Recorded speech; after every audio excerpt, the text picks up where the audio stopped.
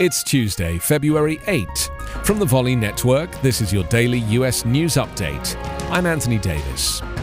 Donald Trump's incendiary call at a Texas rally for his backers to ready massive protests against radical, vicious, racist prosecutors could constitute obstruction of justice or other crimes and backfire legally on Trump, say former federal prosecutors. Trump's barbed attack was seen as carping against separate federal and state investigations into his efforts to overturn the 2020 election results and into his real estate empire.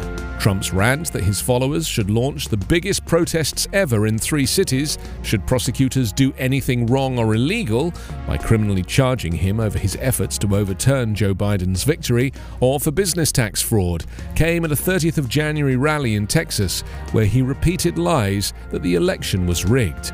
Legal experts were astonished at Trump's strong hints that if he runs and wins a second term in 2024, he would pardon many of those charged for attacking the Capitol on 6th of January last year in hopes of thwarting Biden's certification by Congress. Former Nixon White House counsel John Dean attacked Trump's talk of pardons for the rioters as the stuff of dictators and stressed that failure to confront a tyrant only encourages bad behavior.